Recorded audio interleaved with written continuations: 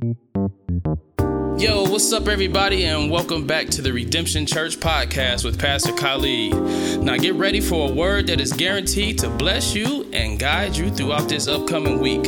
So as always out there, thank you for tuning in. Take care, God bless, and enjoy.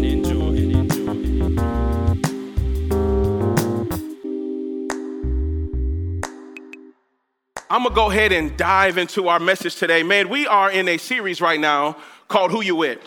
And if you've been enjoying this series, just make some noise real quick. If you've been enjoying this series, Who You With? Who you with is a question, for those of us who are not familiar with this colloquial term, it is a question that we all must answer, be it formally or informally, and it charges us to think about who we rolling with, who we represent, who we say we identify to claim. For example, I'm representing my HBCU, Norfolk State University. I represent them. We did a shout out. Those who went to Snyder, Southside, Harding, whatever else. That's your way of saying who you with. Now, I'm going to pause real quick, and I'm going to appeal to a small group of individuals. It's some Concordia cadets who were like, yo, you never shout us out. So if you would have for Concordia, who you with, Concordia? Where y'all at? There you go.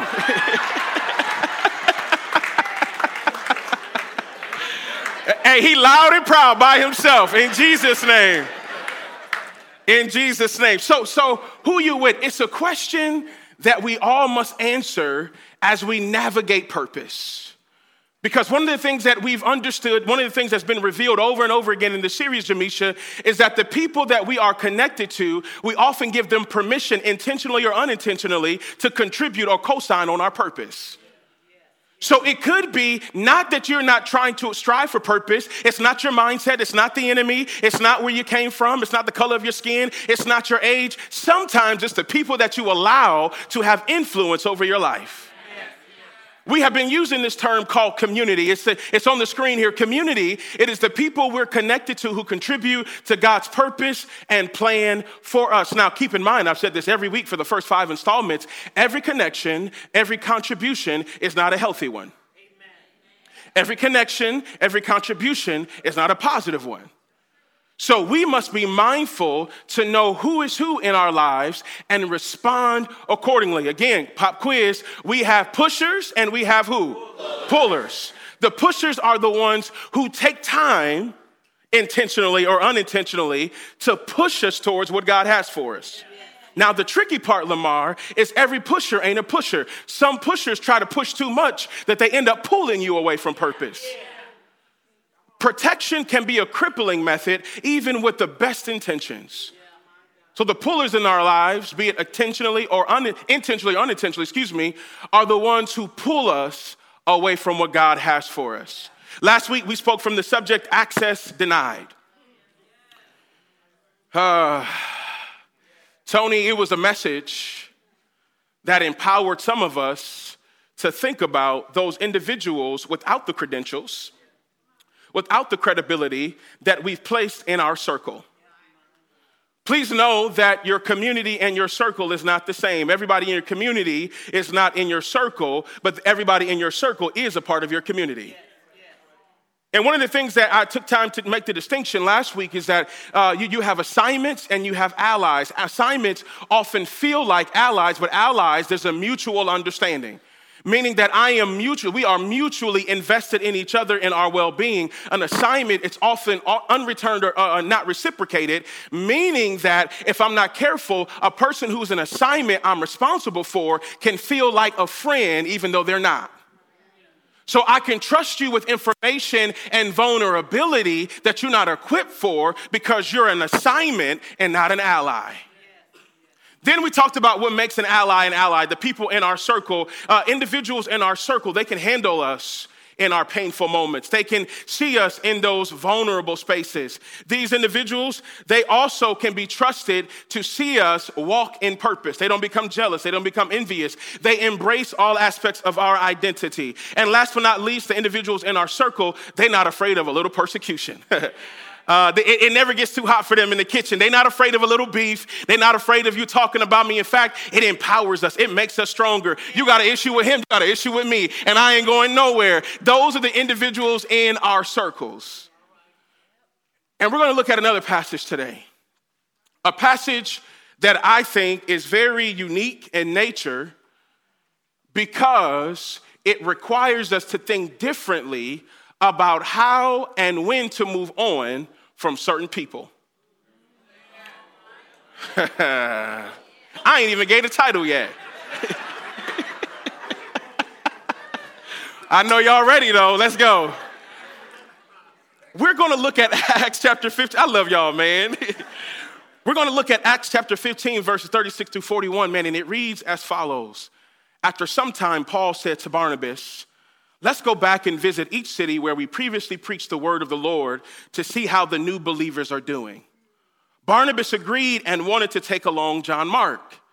But Paul disagreed strongly since John Mark had deserted them in Pamphylia and had not continued with them in their work. Their disagreement was so sharp that they separated. Barnabas took John Mark with him and sailed for Cyprus. Paul chose Silas, and as he left, the believers entrusted him to the Lord's gracious care. Then he traveled throughout Syria and Cilicia, strengthening the churches there. Now, I want to zero in on verse 37 and 38 real quick. It said, Barnabas agreed, we're going to go back. We can go back and check on these folks, but I want to bring John Mark with me. Verse 38 says, Paul disagreed strongly since John Mark had deserted them in Pamphylia and had not continued with them in their work. Listen to 39. These are two men of God, two pillars in the faith during that time. Two individuals who are building and strengthening the church. And verse 39 says their disagreement was so sharp that they split. They separated. Barnabas took John Mark with him and sailed for Cyprus, and Paul chose Silas. Today we are speaking from this subject, no hard feelings. No hard feelings. Ladies and gentlemen, I always want to set the stage for our learning. No hard feelings is an idiom that we have thought about using or have used, and if we haven't thought about using or have used it in a conversation, we have demonstrated that. Nay. No hard feelings is an idiom to suggest this, that while we are no longer rocking on the same level to the same degree, or our relationship has severed altogether, we are departing on good terms. I don't have any issue with you. I don't have any beef with you. I'm not going to talk about you. I'm not going to put your dirt out there. It's just for whatever reason, our circumstances have shifted to where the dynamics of our relationship can no longer be the same. And the end is not the beginning of a new beef. The end is just the end. When I see you at Glenbrook, I'll say what up. If I see you at BJ's, I'll say what up. And I'll ask about how the family is doing, and I'll mean it genuinely. I don't mean it as a formality. I don't mean it to be cliche. I genuinely care about you and your well-being, even if we don't rock the same. If we are honest with ourselves, the majority of our relationships that have changed or have ended altogether, it ended on this note. Because of these four reasons. One, the passage of time. We had a rhythm. We had a routine, Chip. There were things that we used to do every Friday, every other Friday, every Thursday, every other Thursday, once a month. And then we missed one. And then one turned into two, and two turned into three. And before you know it, we haven't connected with each other in years. Again, it wasn't that you did something to me or I did something to you. Life happened, and conceptually we agreed there's no hard feelings. And then there are the priorities. We got the passage of time, and then there are priorities. My priorities have shifted, and they are different from yours. What I value in life now does not align with what we once valued together.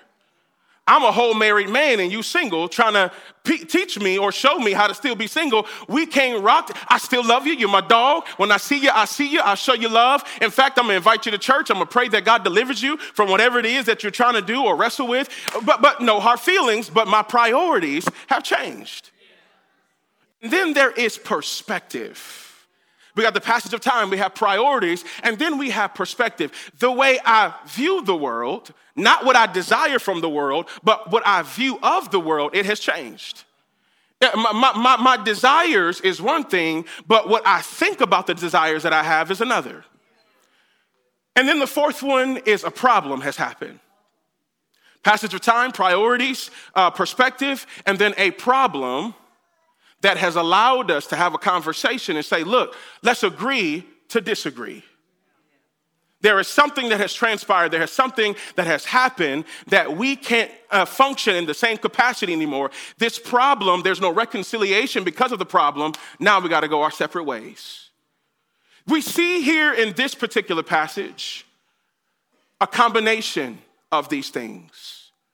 And I want to reassure you, as we look at Acts chapter 15, I want to go back to Acts chapter 13 to better understand what has led up to this problem, this clashing of perspective, a shift in priority. In order to appreciate Acts chapter 15, we got to go back to Acts chapter 13. Rather than reading to you, may I narrate this morning? Acts chapter 13 is the beginning of an amazing journey. We open up in Acts chapter 13, verses 1 through 4. Jamisha, we see that there are a few brothers convening together, and they are worshiping God. They are praising God. They are encouraging each other in the Spirit. They are fasting with each other. And all of a sudden, the Holy Spirit reveals among these group of guys, it's about 5 of them, that Paul and Barnabas should be released to go on a mission trip to share the good news. So these men get this collective message and they come together, AB, and they say, okay, the Holy Spirit says, don't just send them, but lay hands on them. Lay hands on them. So Saul, and by the way, if I say Paul and Saul, they're the same person because scripture uses them interchangeably within this context, so don't get confused. So Saul and Barnabas, they received the laying of the hands, and the Holy Spirit says around verse 4 or 5 that they were then released to go begin their work. This was Paul's first mission trip. This is his first one. And so they all get together, and the Bible says something interesting. So Paul and Barnabas, they have been released by the Holy Spirit, and the Bible indicates that there is a young man with them by the name of John Mark. Paul and Barnabas were released, but the Bible says that John Mark assisted them on their journey. Only 2 of them were appointed to go by the Holy Spirit, but one was elected to join them, John Mark. That's very important in this story. Very important in this story. So John Mark, Paul, Barnabas, they head to Cyprus. Man, they land on this island called Cyprus, Tanya, and they go from town to town. And eventually, while spreading the good news, they meet a sorcerer, a false prophet by the name of Bar-Jesus. Bar-Jesus has the ear of the governor. But the governor also has an ear to hear the good news that Paul and Barnabas are sharing. So the sorcerer intervenes and he says, look, you don't need to invite them. You don't need to invite them into your space, into your domain. You don't need to have them in this space. The sorcerer is trying to shut down the governor receiving the good news, and Paul gets worried about it. Paul is a goon. He shows up and was like, yo, bro, where are you putting your this is the Khalid translation. This is not biblical language here. I want to make that very clear. So, yo, bro, why are you talking ill about our God? He says, look, you son of the devil.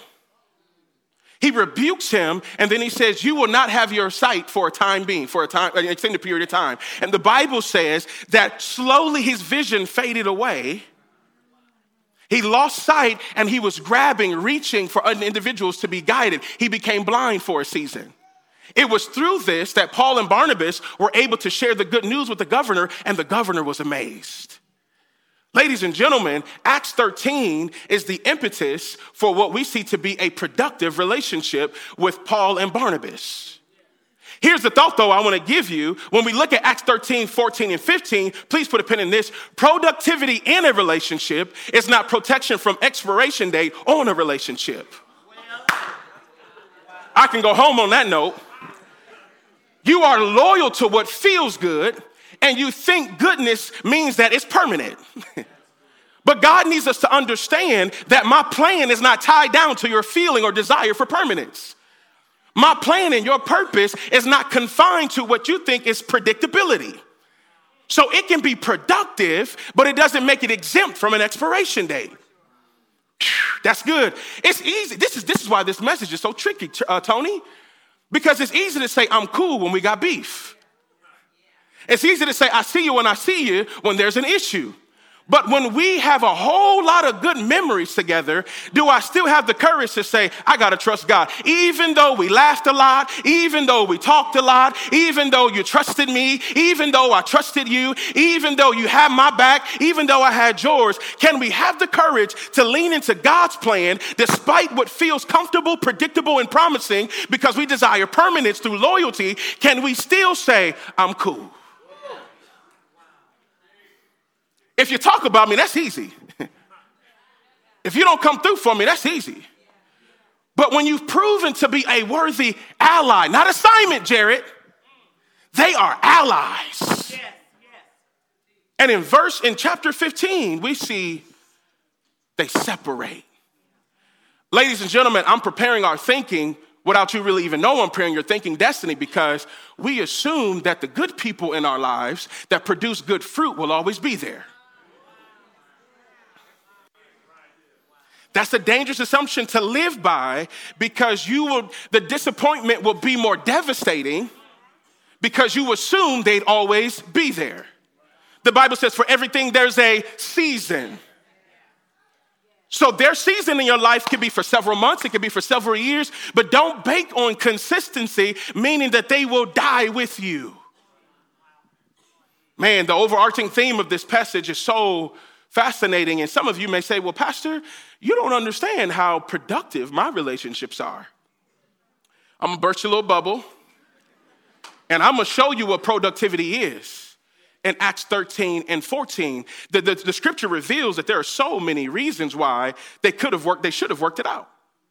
But they didn't. Let's look at Acts 13, 42 through 44.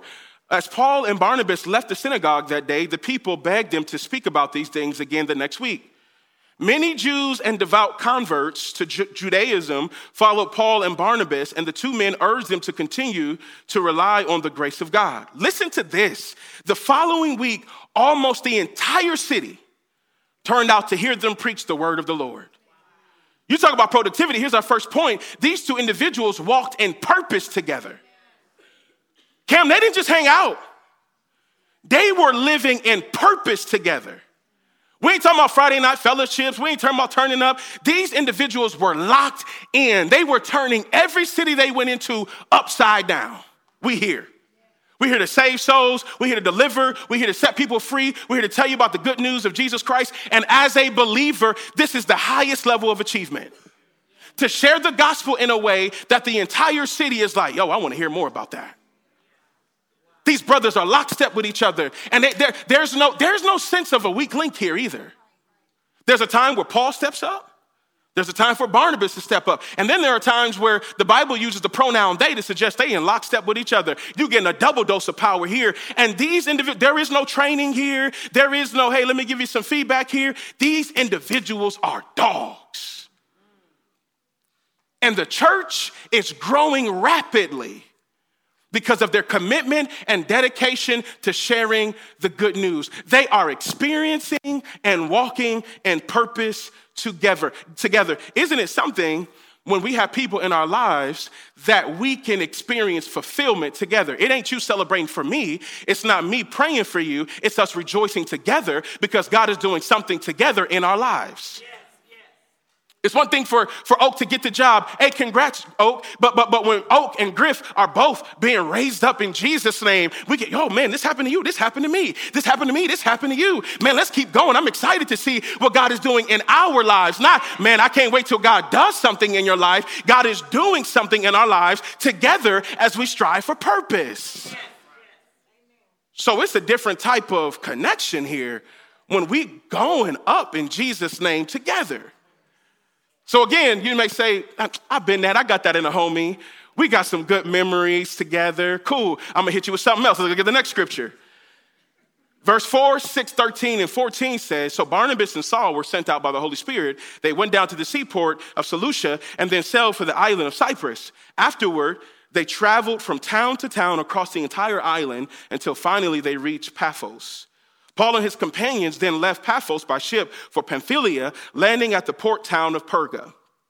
There, John Mark left them and returned to Jerusalem, but Paul and Barnabas traveled inland to Antioch of Pisidia. Here's our next one, productivity. They spent time together. You may be thinking, man, I've known them from elementary school. I've known them since middle school. I've known them from high school. I've known them since college. But you ain't going through nothing.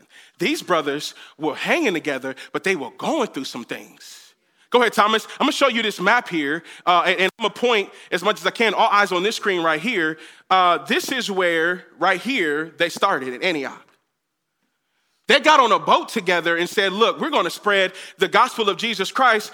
At this point, it's Paul, Barnabas, and John Mark, the assistant. Barnabas, his cousin. That's very important in this message too. They take sail to share the good news, and they're on this island, and they're jumping from town to town in Cyprus. It is in Cyprus that I just told you that Paul and Barnabas meet opposition from this false prophet. They continue on their way, Cyprus to Pamphylia, and on this boat ride, something very interesting happens. And again, this is not in scripture. I'm using my imagination. I imagine they are reflecting on what just happened. I imagine they're reflecting on what's about to come potentially. And the assistant, John Mark, is listening to this conversation. Hold on, this is just our first stop. And we've already encountered a false prophet named Bar-Jesus. And we were rebuked.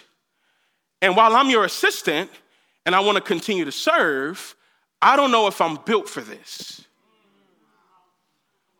I don't know if I'm really cut out for what lies ahead, because this is just stop number 1. It ain't stop number 4, number 5, and I'm exhausted and I'm experiencing spiritual fatigue. This is just stop number 1, Shonda.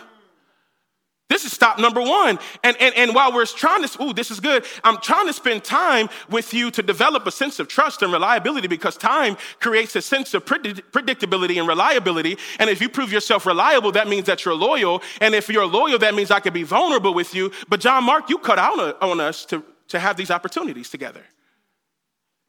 I want to build relationship with you, with John Mark. But John Mark, your decision to leave us makes it hard for me to trust you. So they arrive up here to Pamphylia, and the Bible says that when they arrive, John Mark gets his own boat, and he heads back to Jerusalem. Watch this. Sometimes fear, we will embrace the inconvenience of fear than trying to figure it out when it makes sense to figure it out. So I'm going to go back to Jerusalem. Look how far that is. To go from Pamphylia up here all the way by boat to Jerusalem. Now, ladies and gentlemen, this is not Royal Caribbean. There is no dance floor on 414. There is no buffet where it's a theme night every week. This is a long journey. And John Mark says, I'd rather in this season of my life take this inconvenient journey alone because of fear than stick it out with 2 dogs that I said I would assist. Ooh, that's good. That's good. That's good. That's good. The lonely journey that fear will have you on. This is for somebody when you don't have to be. The Bible didn't say that Paul and Barnabas said, kick rocks, you weak, you soft. The Bible said John Mark left them. So you tell him, hold on. So when we get to Pamphylia, you going back to the crib? You going home? Yeah, I'll pray for you though. I'll pray for you. And Paul and Barnabas continue their journey without him. They continue their journey, and you can't see it, but I'm going to read it to you. And once they land in Pamphylia, and as they jump through Iconium, Pisidia, Derbe, Lystra, the Bible says that they received opposition from the Jewish folks. They were threatened to be killed. Paul and Barnabas mistaken for gods, and Paul was stoned. These are the things that they experienced along the way that John Mark said, I'm not taking a part in any of that. He left. He robbed himself of an opportunity to spend time together. And I imagine that it is in this moment that Paul and Barnabas, the time spent together means more because they know what abandonment feels like. The time together that we have now is more precious because we both know what it's like to be left. Here's our next scripture. Saul, also known as Paul, was filled with the Holy Spirit, and this is what I was talking about earlier, he looked the sorcerer in the eye. Then he said, "You son of the devil, full of every sort of deceit and fraud, an enemy of all that is good, will you never stop perverting the true ways of the Lord? Watch now, for the Lord has laid his hand of punishment upon you, and you will be struck blind. You will not see the sunlight for some time." Instantly, mist and darkness came over the man's eyes. Here's another area for productivity. These two brothers experienced spiritual warfare together. Aisha, they looked the demonic man in the eyes and say, "You are under the influence of the enemy," particularly Paul, and he rebukes him. He rebukes him in the name of the Lord, and he becomes blind. The spiritual warfare in this context, generally speaking, it represents conflict that we endure with our fellow brother or sister. The individuals who stand with us in the face of adversity, in the face of opposition, and we experience victories for those things that look like presumable failures. When you go through things, not just spending time with you, but as I spend time with you, we're facing blow after blow after blow, but we survive. So we ain't just spending time together, we're becoming survivors together. I know that I have credibility. Our resume together is that I don't know what I can do by myself yet, but my resume with you is quite impressive because we are survivors. Not just, "Oh man, like somebody took my lunch money and I gave you a quarter so you can get fruit snacks." I'm talking about facing being stoned, facing people lying on you, facing people when they see you coming, they don't want to hear what you got to say because you're a threat to their agenda, and they do what they can literally to kill you and destroy you, but they say, "We are survivors."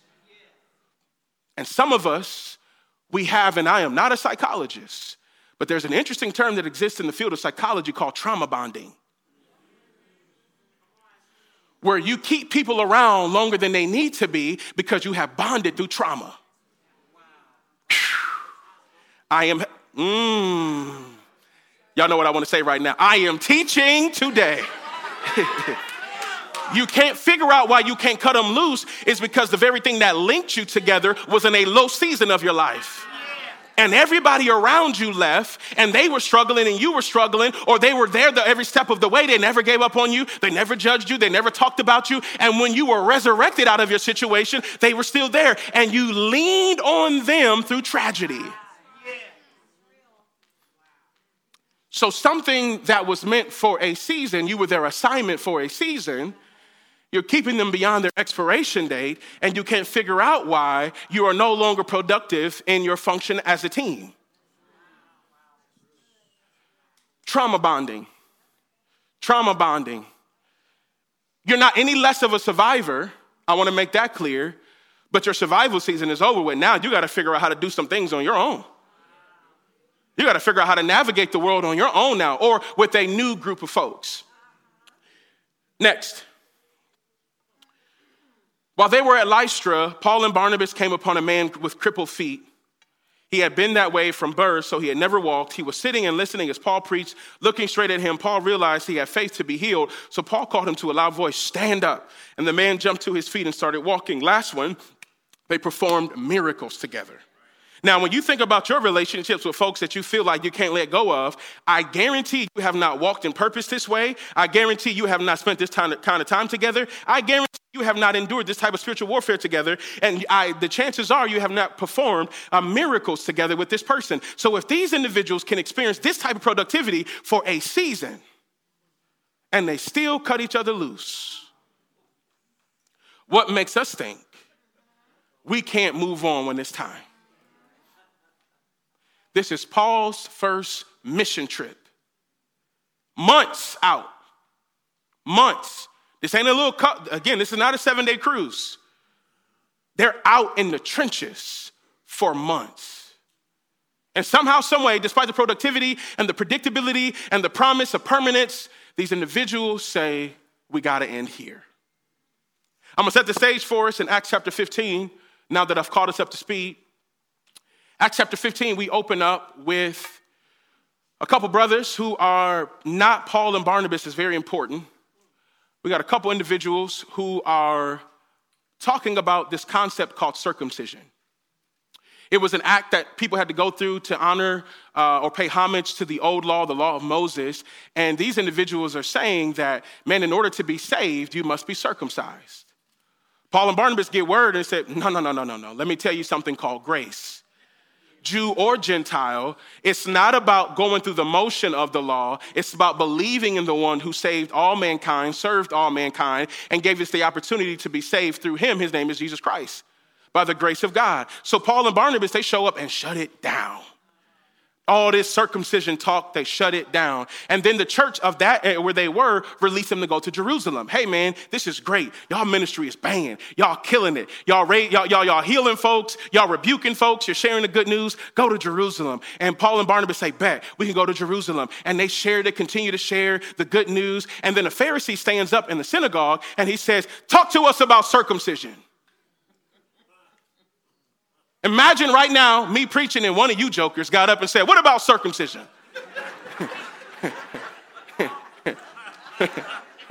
Paul and Barnabas said, hey man, they shut it down. And Peter jumps in. Peter says, no. Let me tell you. I got this, brothers. Peter speaks up. He says, we know that Jew and Gentile have been saved, can be saved because of Jesus Christ. It's not about the act of circumcision. It's about circumcision of the heart. Yes. Gives a dope sermon. And Paul and Barnabas, appreciate that, bruh. They continue on. And then the Bible talks about some other brothers who start to be raised up. And they settle in where they are now, continuing to share the good news. Verse 13, chapter 13, killing it. Chapter 14, killing it. 15, killing it. We got opposition, but we good. Conflict, but we good. God has not let us down. God has not failed us. Acts 13, Acts 14, Acts 15. Man, we killing it. Ministry is off the chain. Whatever God wants me to do, I'm feeling it. Man, we killing it. We in the zone. We in the mode. And then we see verse 36. After some time, Paul said to Barnabas, let's go back and visit each city where we previously preached the word of the Lord to see how the new believers are doing. We've done this before. Let's go back and go check on some folks. Let's strengthen them. Let's empower them. Let's remind them to keep the good fight. We see this in Acts, I believe, 14, where they go back and encourage and empower. So let's do this. This is not unfamiliar to us, Cam. We've done this before. Barnabas said, let's get it. But I want to bring Lil Cuz with me.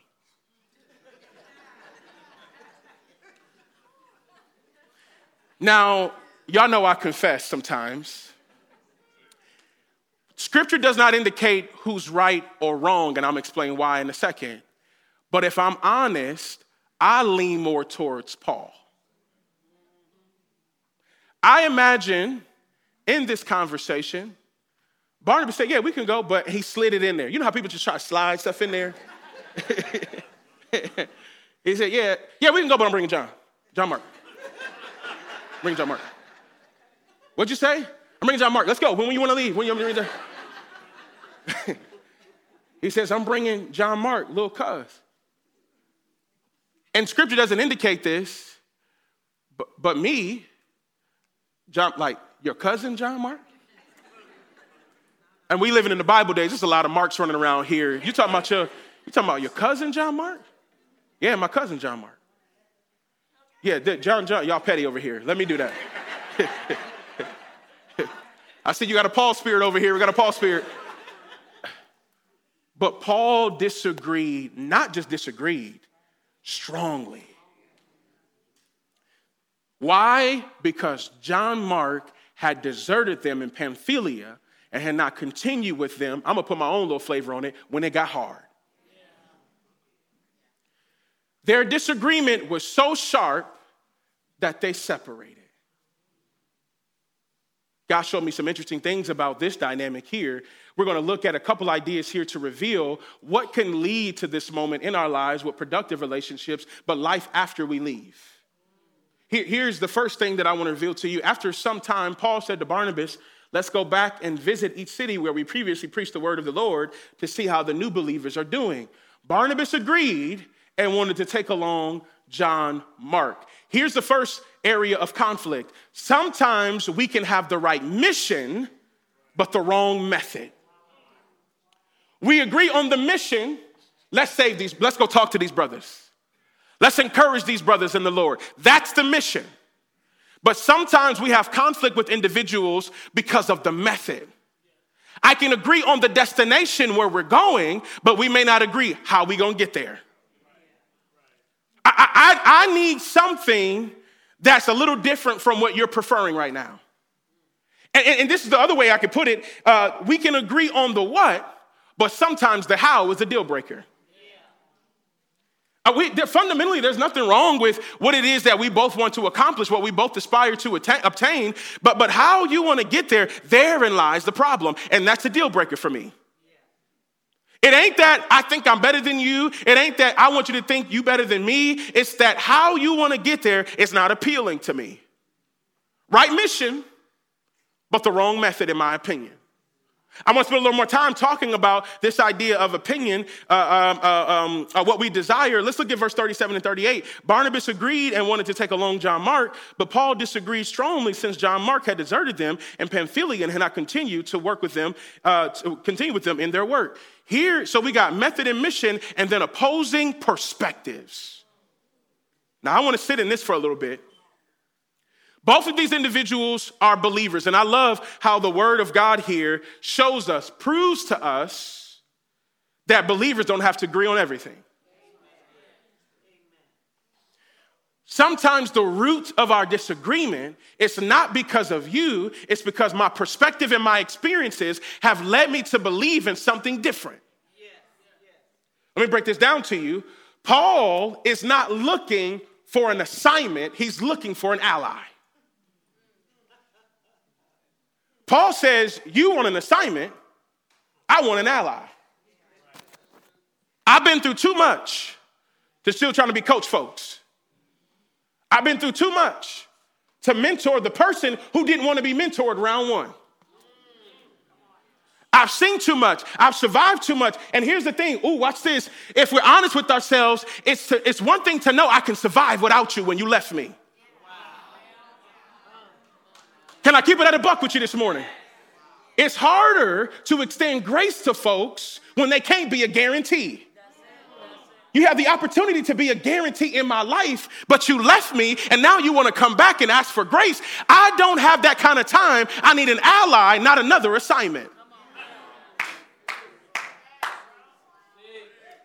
Look, man, I don't think I'm better than you, but I can't trust you. I don't know. God can have a plan for your life. God can have great things for you, but not on my watch.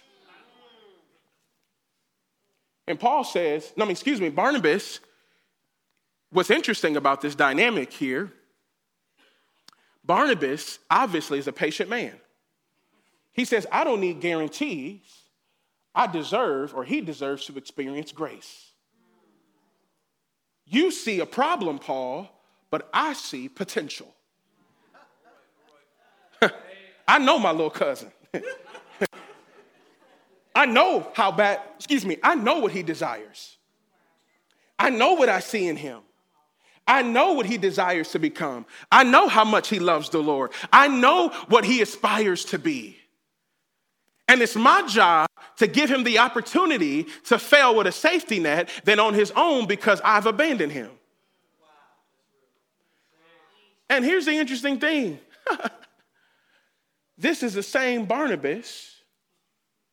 If you know Acts chapter 9, I talked about this a few weeks ago, Paul is suffering from a severe case of spiritual amnesia.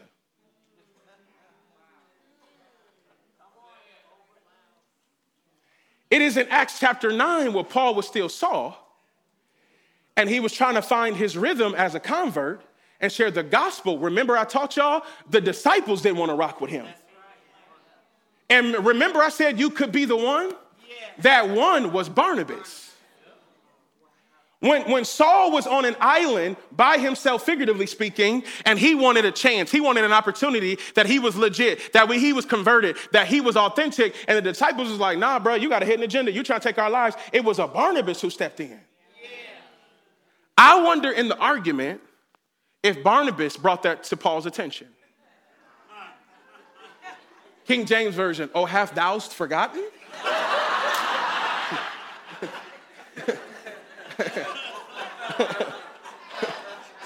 Meat on the grill, they going, he's talking about, hast thou forgotten?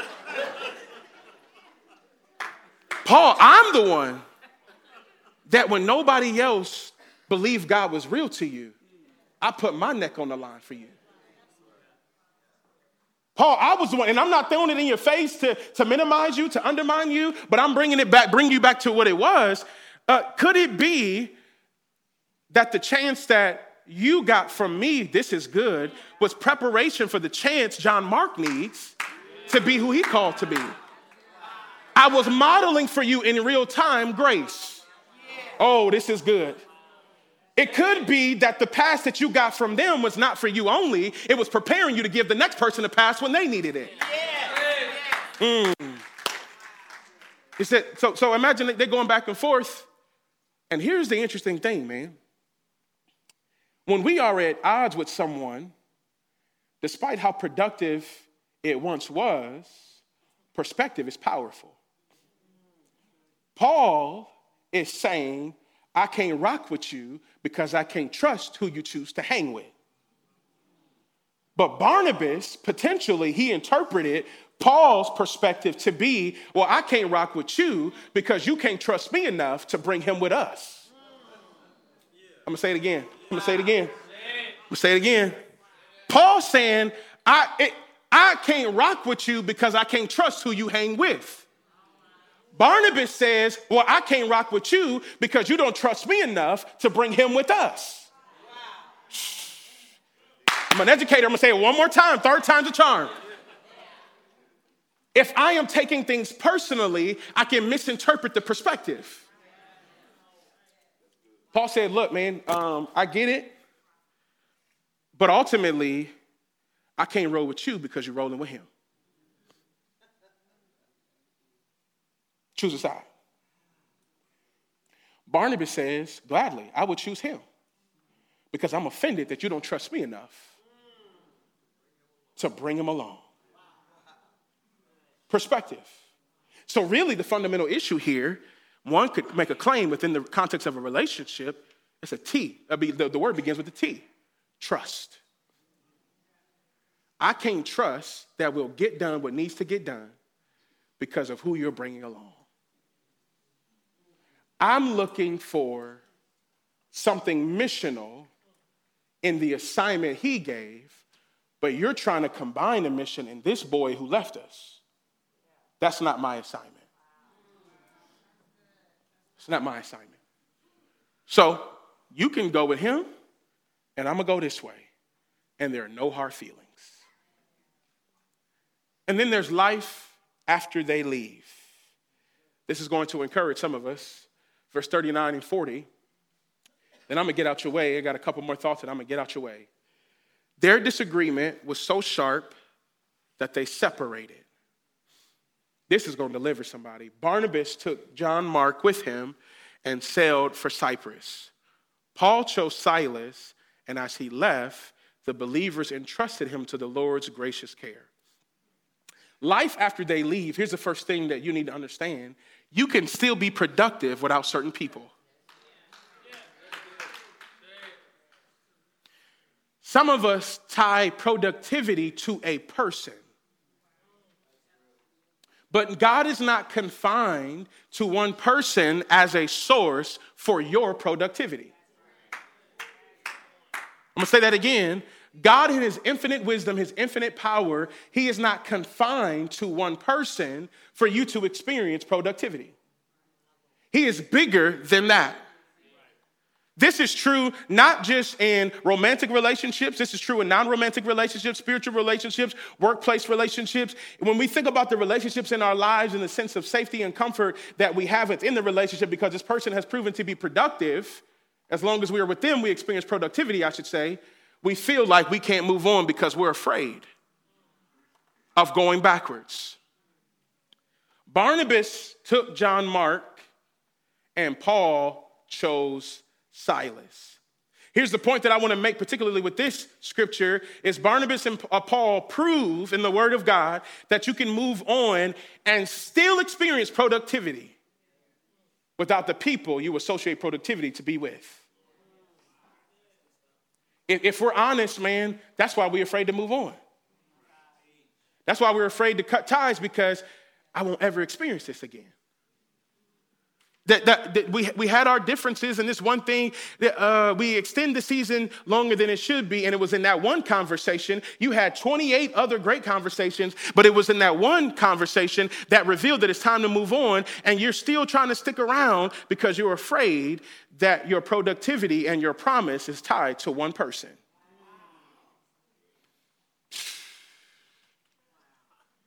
Can you move on when it's uncertain that you can be productive without them? Can you move on when you're not certain that you can have a sense of identity and effectiveness without them?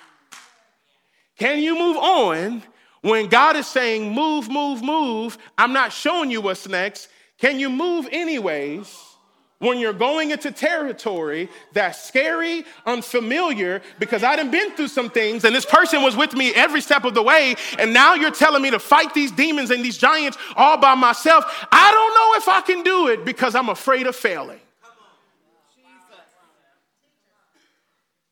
I'm afraid because if I'm honest, oh, this is good. Some of my identity and purpose was shaped through them. My sense of fulfillment, this is my first mission, Paul. This is my first missionary assignment, Paul. What I've experienced, the fulfillment that I associate, particularly with on this assignment, is because of Barnabas was the one that gave me a chance in Acts chapter 9. Yeah. Barnabas was the one who spoke into my life, who spoke on my behalf. Barnabas, I got to move on. There's a Barnabas, there's a Paul in some of our lives, and we're afraid to move on without them, and we can't see who God has already assigned to us. You think you just met them randomly in Walmart? No, they're the next phase of your season. They're the person you need in this next phase or next season. You're not just drawn to them randomly. God has strategically placed them in your life because he knows in about a week it's over with. God knows. God knows. You know, Silas, he's not just randomly here. God knew that he was going to need someone when it fell apart. Man, this next one going to really knock your socks off.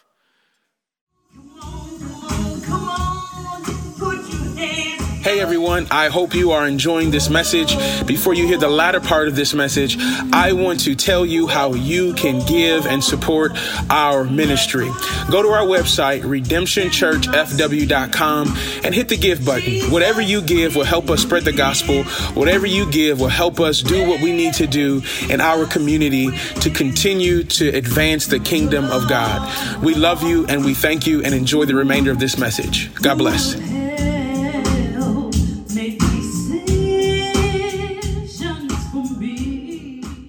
Acts 16, 1, 4, and 5.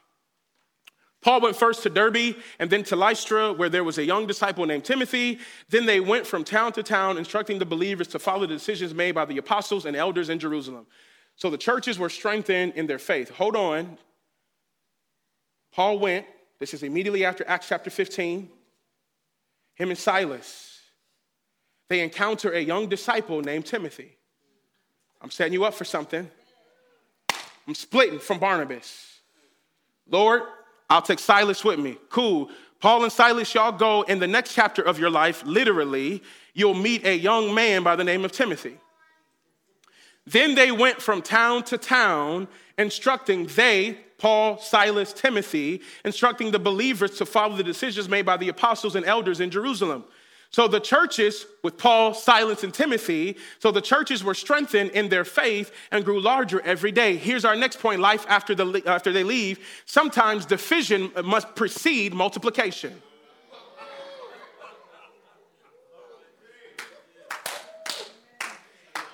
In order to be a recipient of the multiplication seasons of my life, I got to divide myself from you.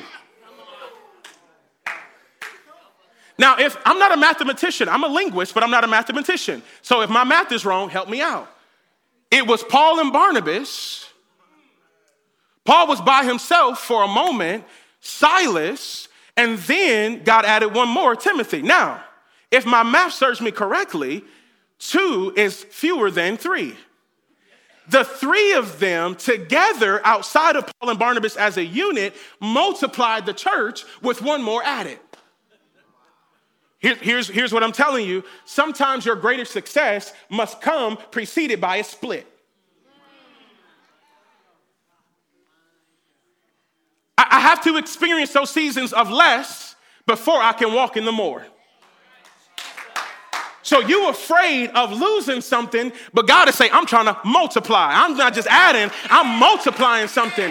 You afraid of breaking ties, but I'm going to reconnect you in a greater way with people that are going to do even a greater work through you. Yeah, you don't want to leave him. Yeah, you don't want to feel weak. You don't want to feel disloyal, but I'm going to give you more if you be okay with less for a little while. And you're afraid to separate. And separation is the key to greater success. Not just success. God didn't just say you just keep on rolling the same way, Larry Each. No, you're going to roll with more. I'm going to give you an extra homie to roll with you who will be a spiritual son. Ooh, this just hit me. The very thing he didn't want to be, this is good. He didn't want to be for Barnabas, not Barnabas, but for John Mark. The very thing he didn't want to be for John Mark, God destined for him to become for Silas and Timothy. The Bible refers to Paul and Timothy to be a spiritual father-son dynamic. The beat of your own drum. One way or another, you're going to know what it's like to feel for someone else's pain. You're going to know what it's like to make mistakes as a mentee. You're going to know what it's like to give them grace as a mentor. You're going to know what it's like to project my unconditional love when they have the best intentions and fail over and over and over again. There is no way to escape what I've destined for you. So if it's through John Mark, if it's through Ray Ray, if it's through Bonquifa, I'm going to give you what you need to be the man I've called you to be. Oh, this is good. Holy Spirit, you clowning today. Watch this. Watch this. There is, this is good, Rochelle. You ready for this? There is more that Paul experiences externally, and then there is more that Paul experiences within his purpose internally. Yeah. I have become a better man because I played this role in Timothy and Silas's life. I've mastered moving by myself. But now I'm a better master, I'm a greater master when I learn how to move with other people who don't know how to move yet. Wow. Oh, man, that's good. That's good. You're afraid to move on, and you don't realize that is the key to unlock the greater version of you. Yeah. But I can't multiply in my internal purpose until I divide, separate myself, split from certain people in my life. Man, I hope I'm helping you.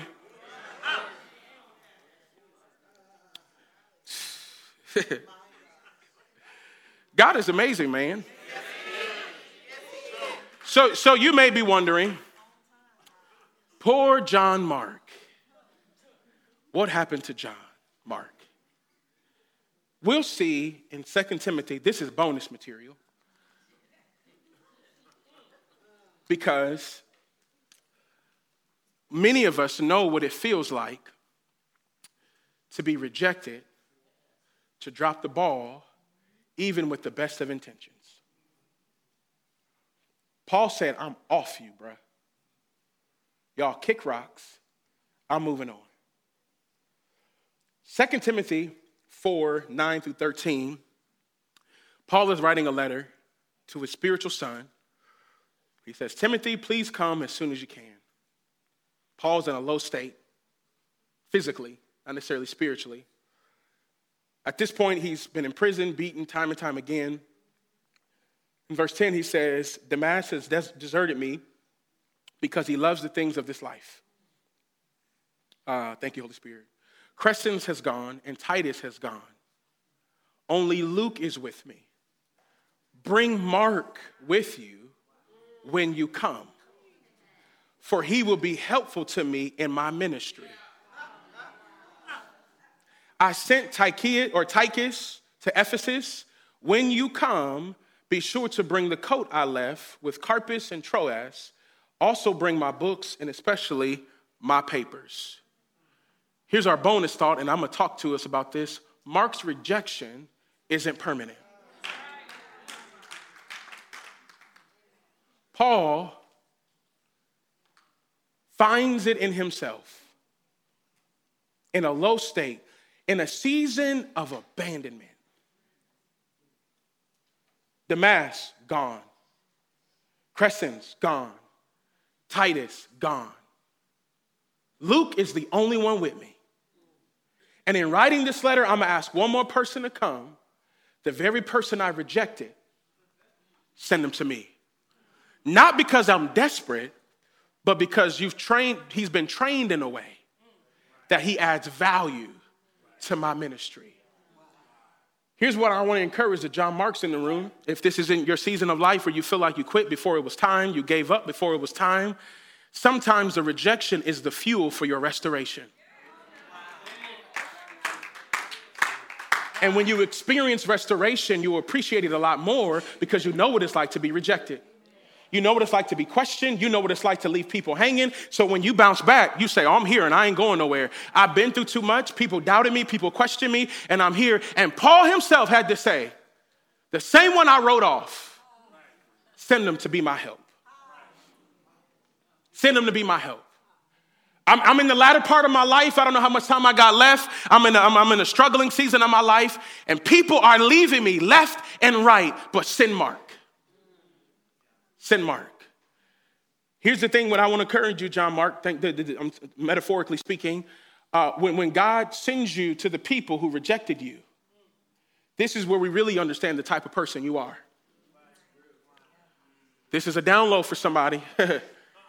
You itching, waiting, Chanel, for the phone call to show them that you made it. But when you show up, can you show up with a haughty heart or a humble heart? Well, you rejected me several years ago. Let me remind, I still got the text. It motivated me. I put your quote on my mirror. I want to let you know what you did to me. Or can we just show up and say, how can I help you? Can I just show up and say, I'm here to serve? And I imagine in the spiritual realm that some of us got the apology all together, but if you're real humble, no apology needed. How can I help? No apology needed. I'm here to serve. No apology needed. In fact, it helped me more than you thought. You didn't know any better at the time. I'm not going to hold your old self against your current self right now. I'm here. How can I help? How can I serve? Because, and Paul has to be, this is good. He has to be humble enough to say, I need his help. Man, here's our big idea. Somebody say, oh, I'm sorry. Sometimes you must move on even when the good outweighs the bad. Man, I think we can agree that Paul and Barnabas had a wonderful run as preachers and teachers of the gospel. And according to Scripture, Corbin, it was that one conflict between the two of them that ended the deal. One. So the good in the most literal sense, I guess it's figuratively, good outweighed the bad. But they moved on anyways. Thank you for listening to another episode of the Redemption Church of Fort Wayne, Indiana's audio podcast with Pastor Khalid Griffin. Tune in every Monday morning and don't forget to like, subscribe, comment, and share with others. Until next week, stay blessed.